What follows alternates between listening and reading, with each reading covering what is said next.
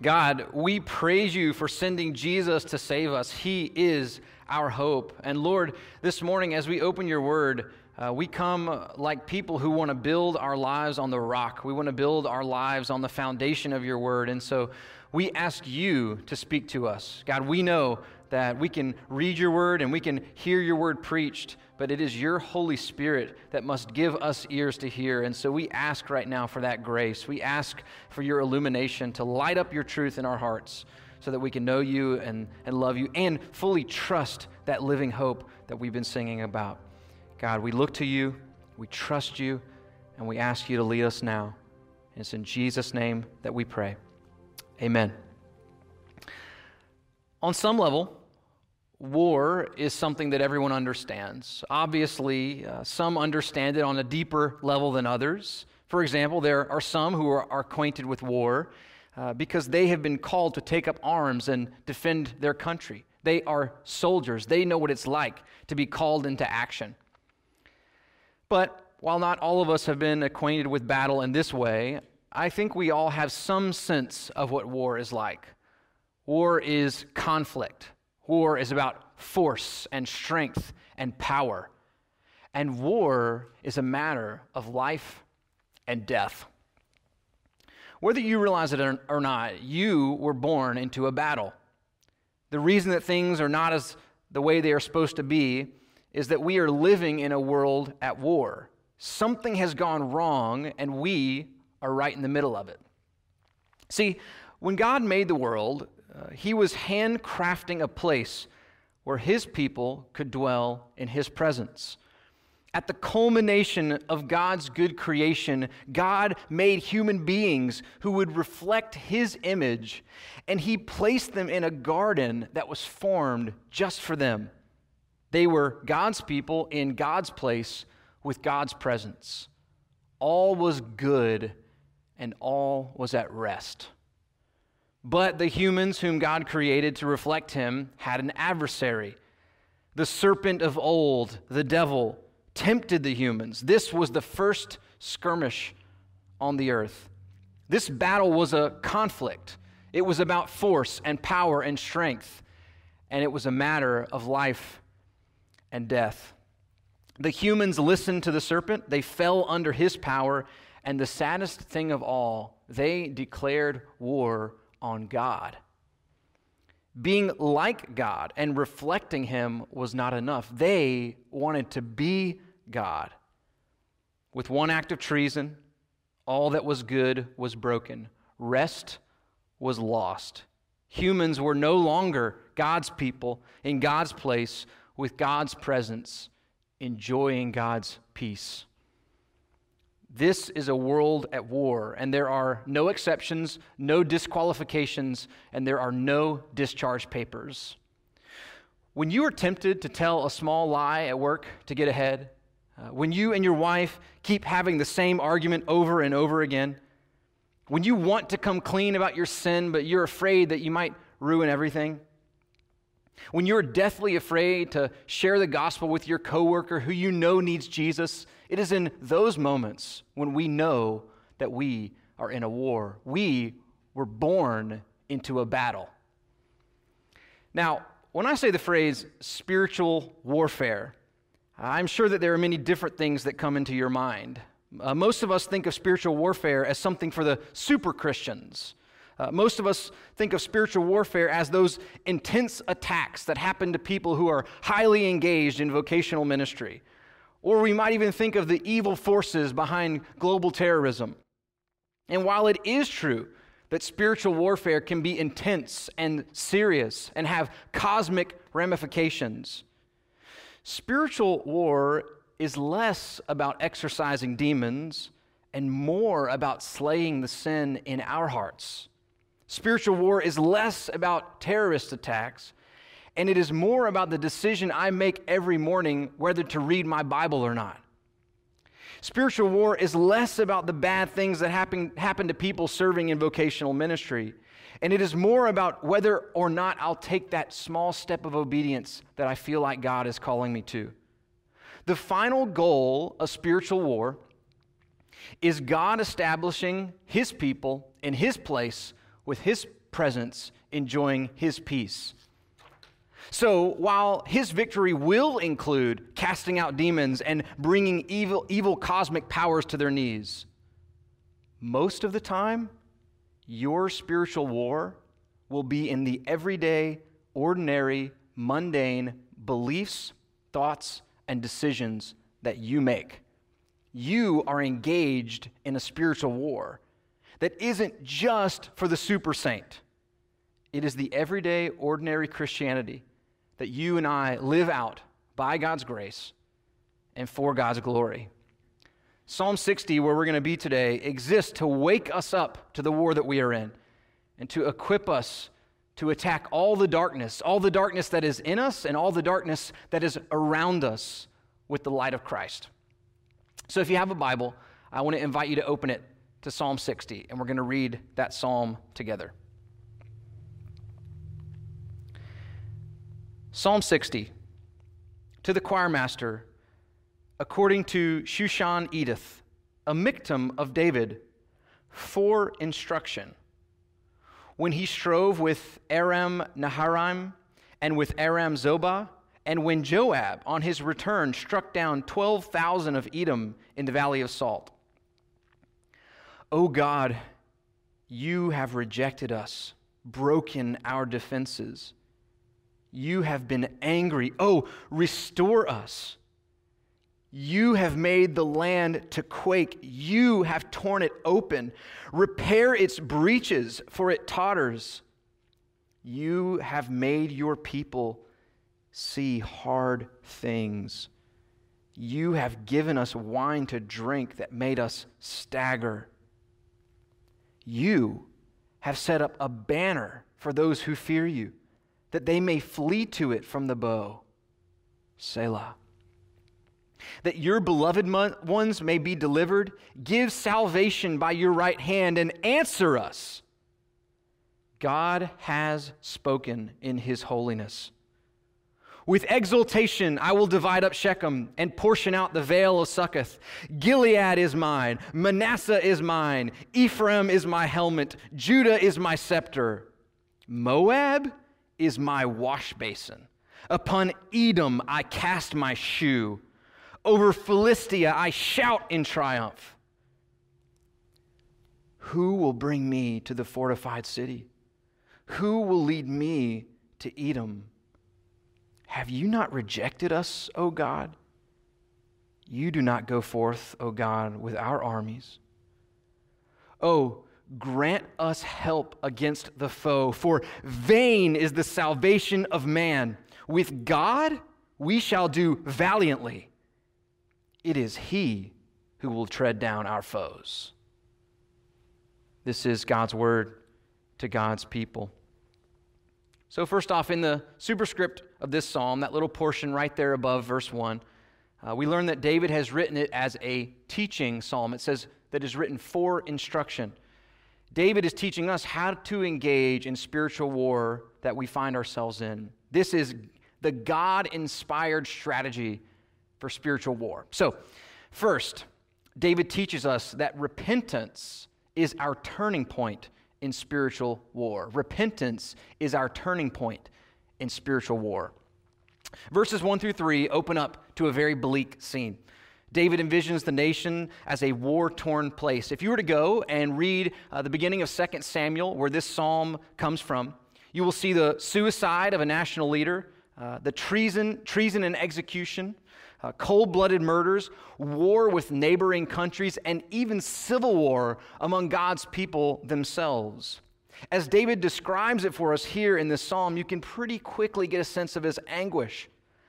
But the most difficult part of this section of the psalm is that David attributes all of these things that have happened to God himself.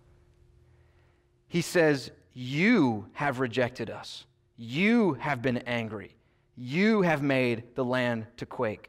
You have torn it open. You have made your people see hard things. You have given us wine to drink." As David thinks back over the reality of the nation of Israel, he laments over the fact that it is as if God himself has opened the gates to let the enemies come in. It is like God himself has reached down and ripped the land wide open.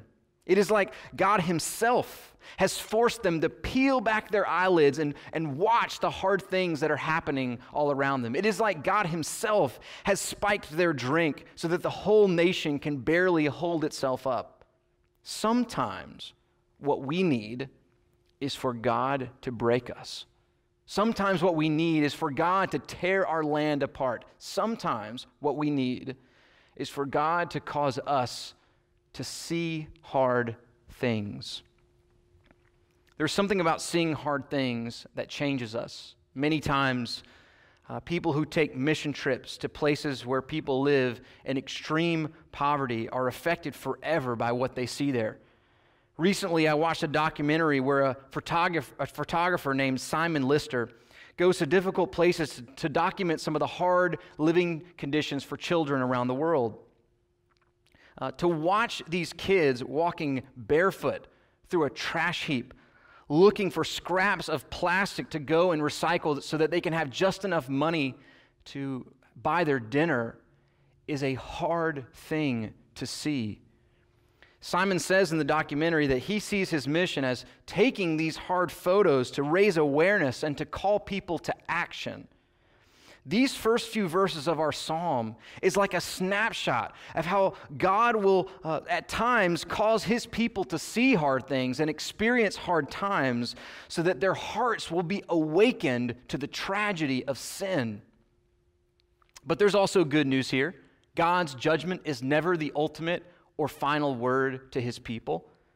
So for all these things that David has said that God has done, there is one more thing. In verse 4, David says, "You have set up a banner for those who fear you, that they may flee to it from the bow." The idea is that in the midst of this war-torn place, God has set up a refuge. There is a waving flag in the distance, and if we will run to it, then we will be saved.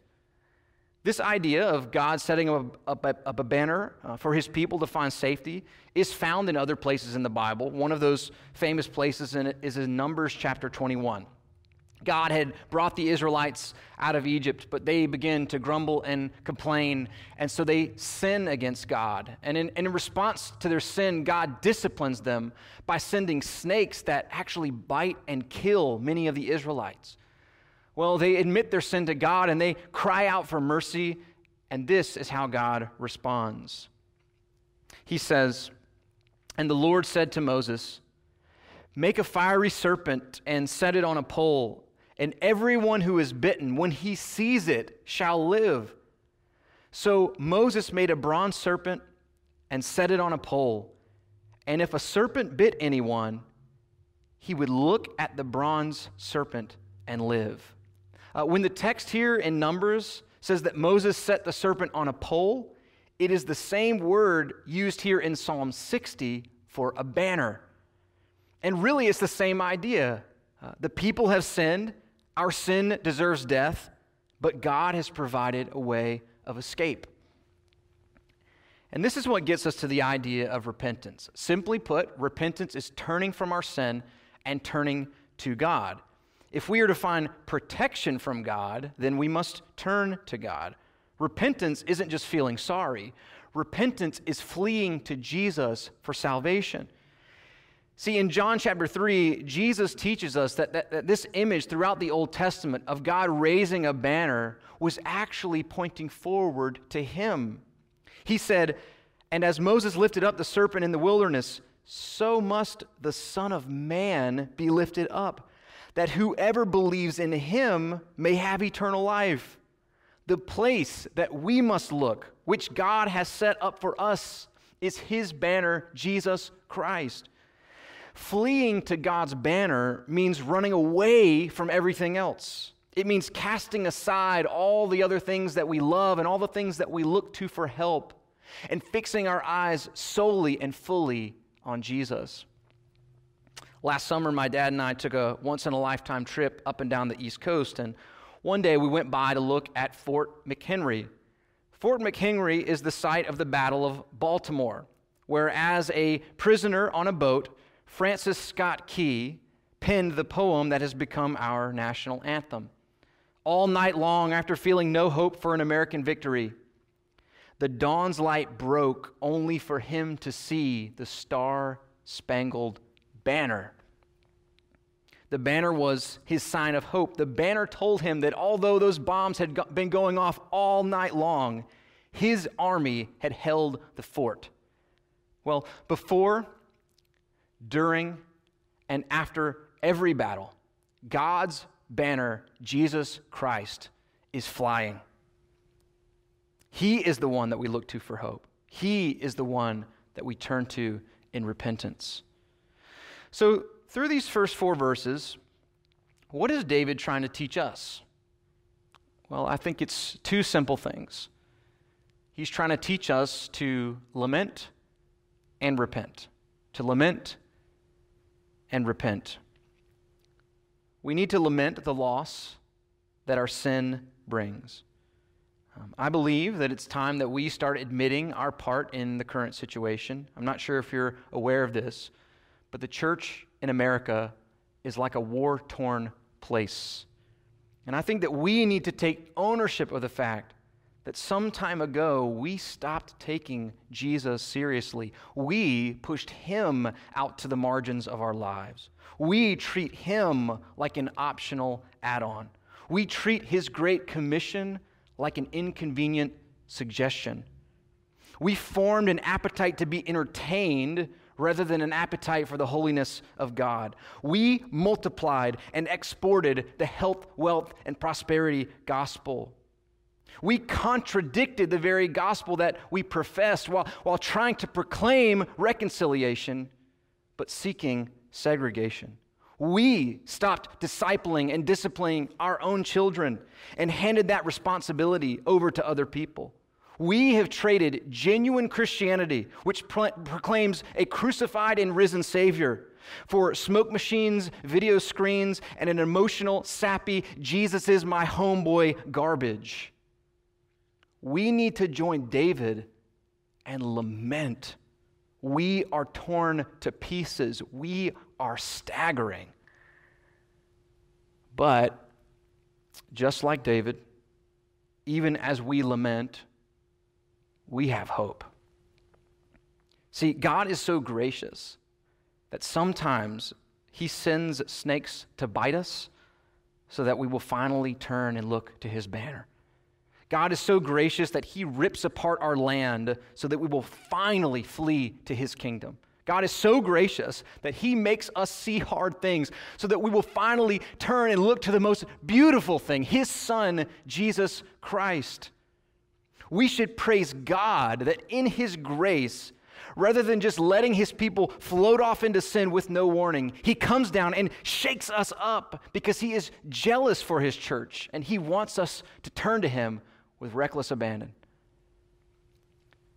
Repentance is our turning point in spiritual war because we cannot push back the darkness around us until we start getting serious about attacking the darkness in us.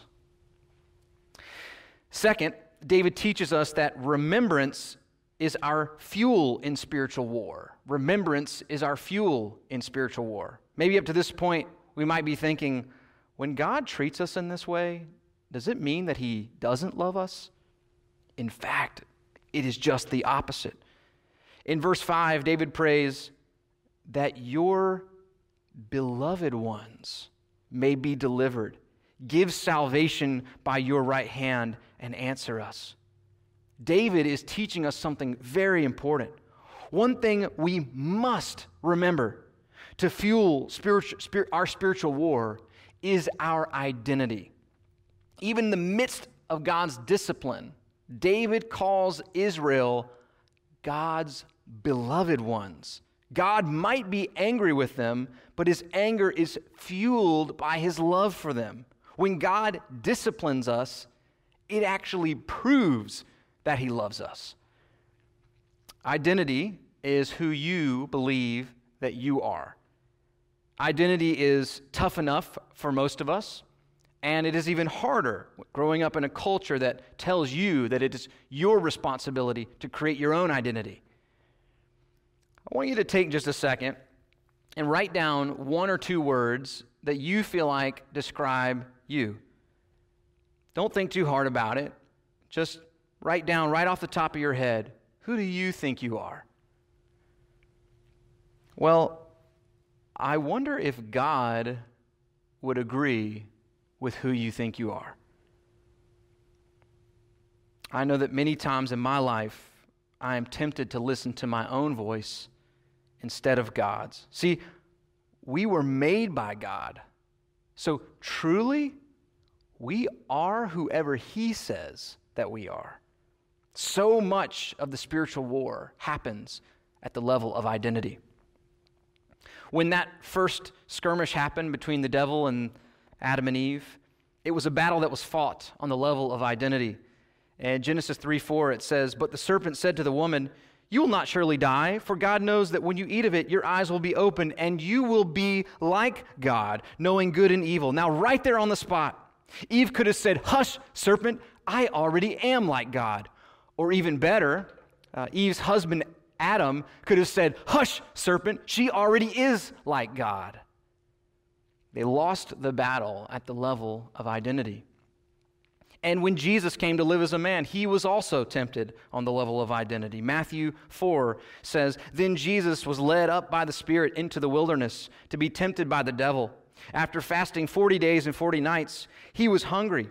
And the tempter came and said to Him, 'If you are the Son of God, command these stones to become loaves of bread.'" Notice how this same serpent said, "If you are the Son of God." He was attacking Jesus at the level of his identity. Remembering who we are, remembering who God declares us to be, is our fuel in spiritual war. Maybe you're thinking, though, you know what? What difference does it really make?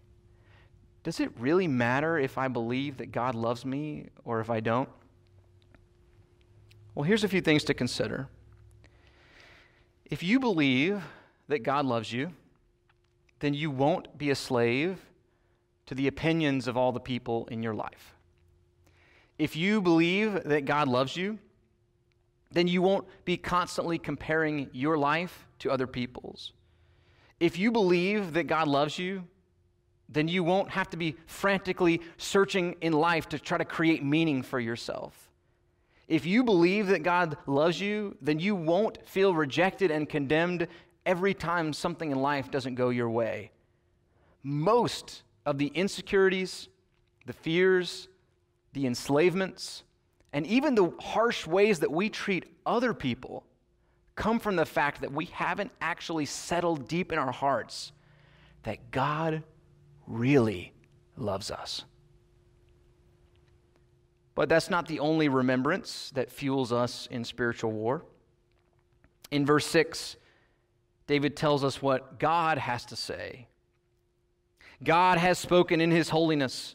With exultation I will divide up Shechem and portion out the vale of Succoth. Gilead is mine, Manasseh is mine, Ephraim is my helmet, Judah is my scepter. Moab is my wash basin. Upon Edom I cast my shoe. Over Philistia I shout in triumph.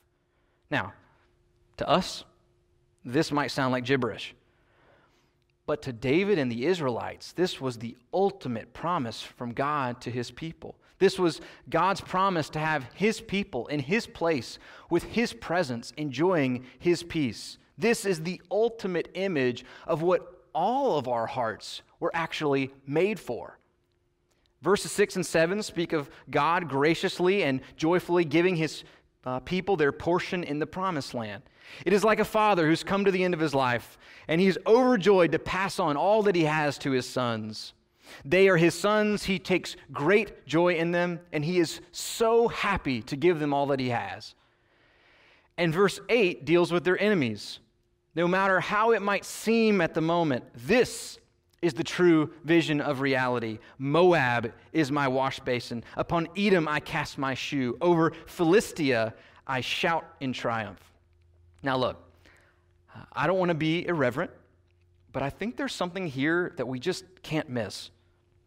God, the holy, righteous God, is out here talking trash.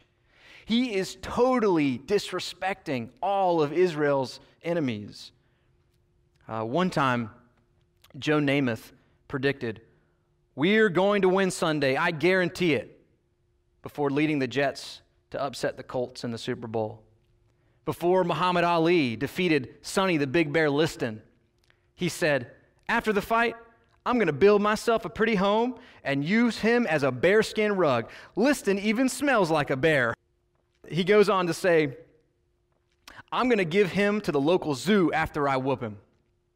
And one of my favorite instances of trash talking came from Bo Jackson, the famous double athlete all-star, who once said, "If my mother put on a helmet and shoulder pads and a uniform that wasn't the same as the one I'm wearing, I'd run her over if she was in my way. And I love my mother." Trash talking is like making a promise of victory that is meant to intimidate the opponent and galvanize supporters. And the number one rule of trash talking is that you have to be able to back it up.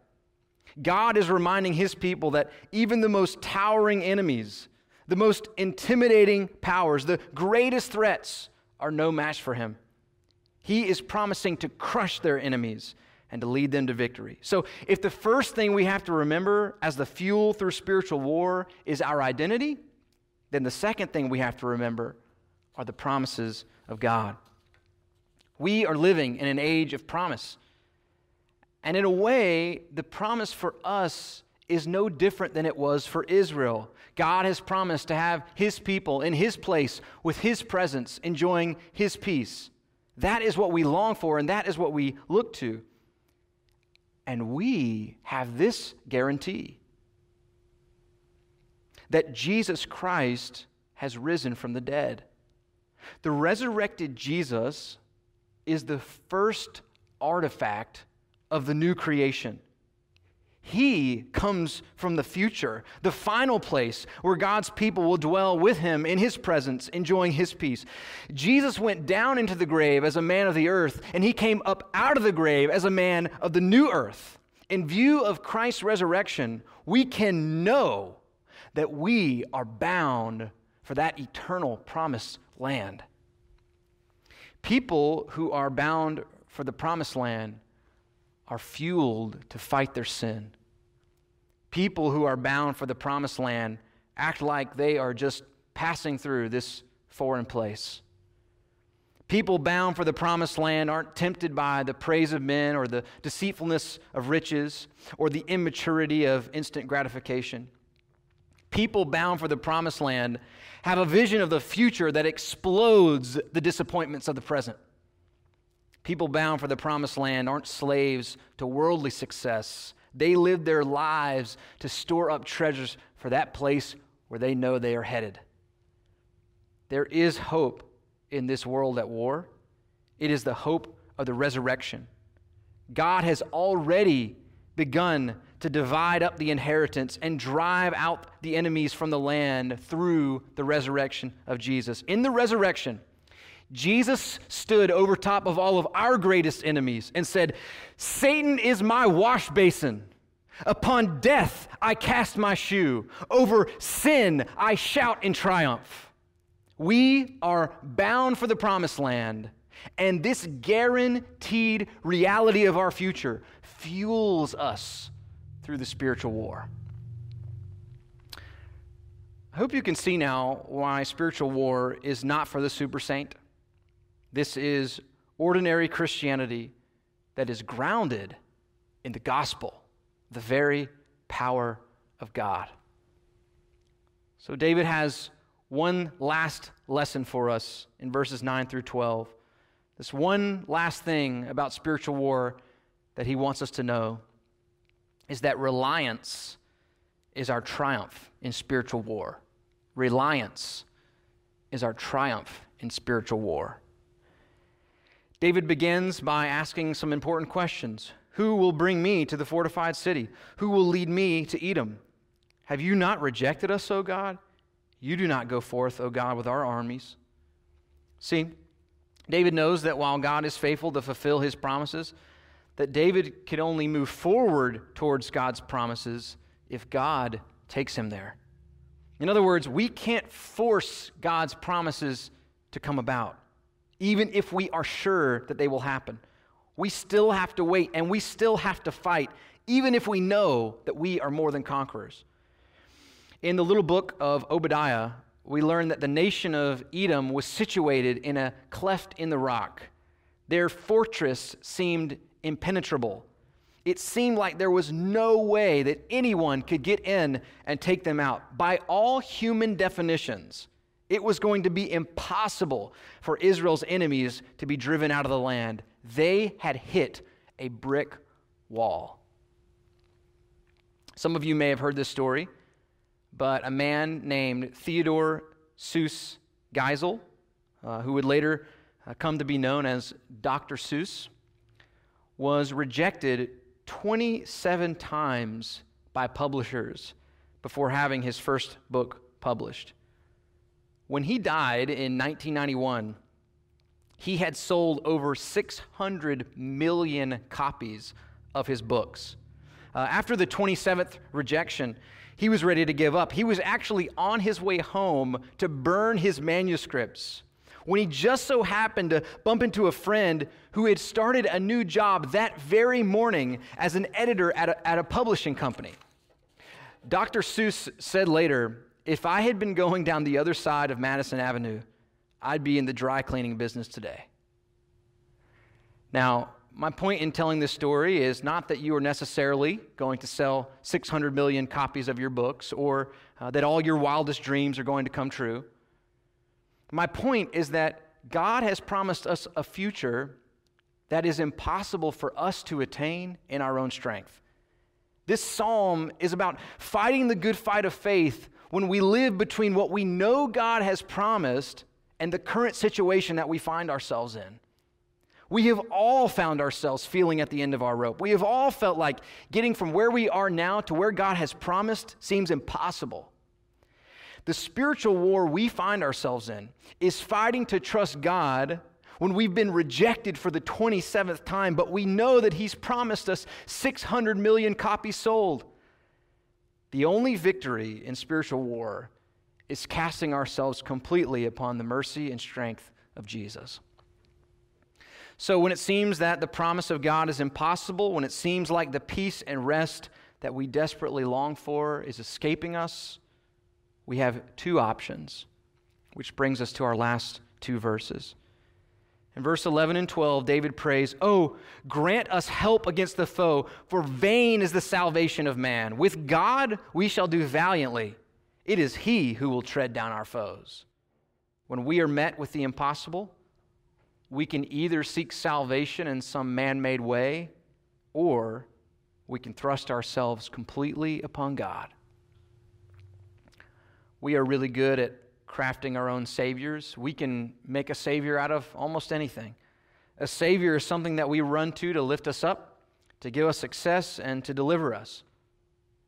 Sure, we can get some success by using the world's methods. We can achieve some sense of peace by slowing down and meditating. We can be lifted up out of the dumps by positive thinking. We can be delivered by a good friend or a bank loan. But in the end, when we're standing before the judgment seat of God, will those things have really saved us?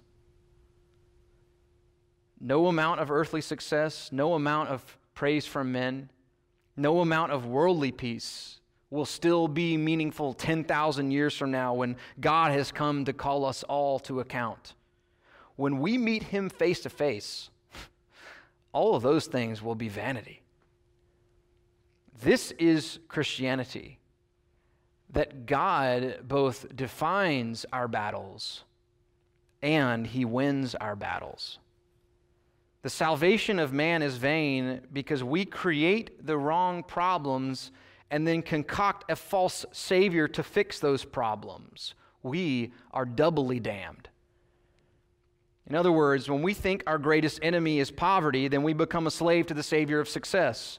When we think our greatest enemy is shame, then we become a slave to the savior of popularity. When we think our greatest enemy is discomfort, then we become a slave to the savior of getting a buzz. Vain is the salvation of man because we create the wrong problems and then concoct false saviors to try to solve those problems. The gospel teaches us who our real enemies are and then offers us the only real Savior. The gospel teaches us that our real foes are sin, death, and Satan. And in the wisdom of God, Jesus defeated death by dying. Jesus defeated sin by taking our sin upon himself. And Jesus took away all of Satan's power by becoming weak. If we rely upon ourselves in spiritual war, we will be doubly damned. But if we rely on Jesus, we will be doubly delivered. Jesus opens our eyes to see who our real enemies are, and it is he who will tread down our foes. Our calling in spiritual war is to attack all that is dark in us and around us with the light of Christ. We fight from his victory. We wage war knowing that he has already triumphed. We walk onto the battlefield with full confidence that by faith in him, we are more than conquerors. So let me leave you with just a few concluding thoughts this morning. All of us are in a war, whether we want to admit it or not. Spiritual warfare is not for the super saint, and it is not about super spiritual paranormal activity. While our enemy is real and wants nothing more than to destroy us, our fight in the spiritual battle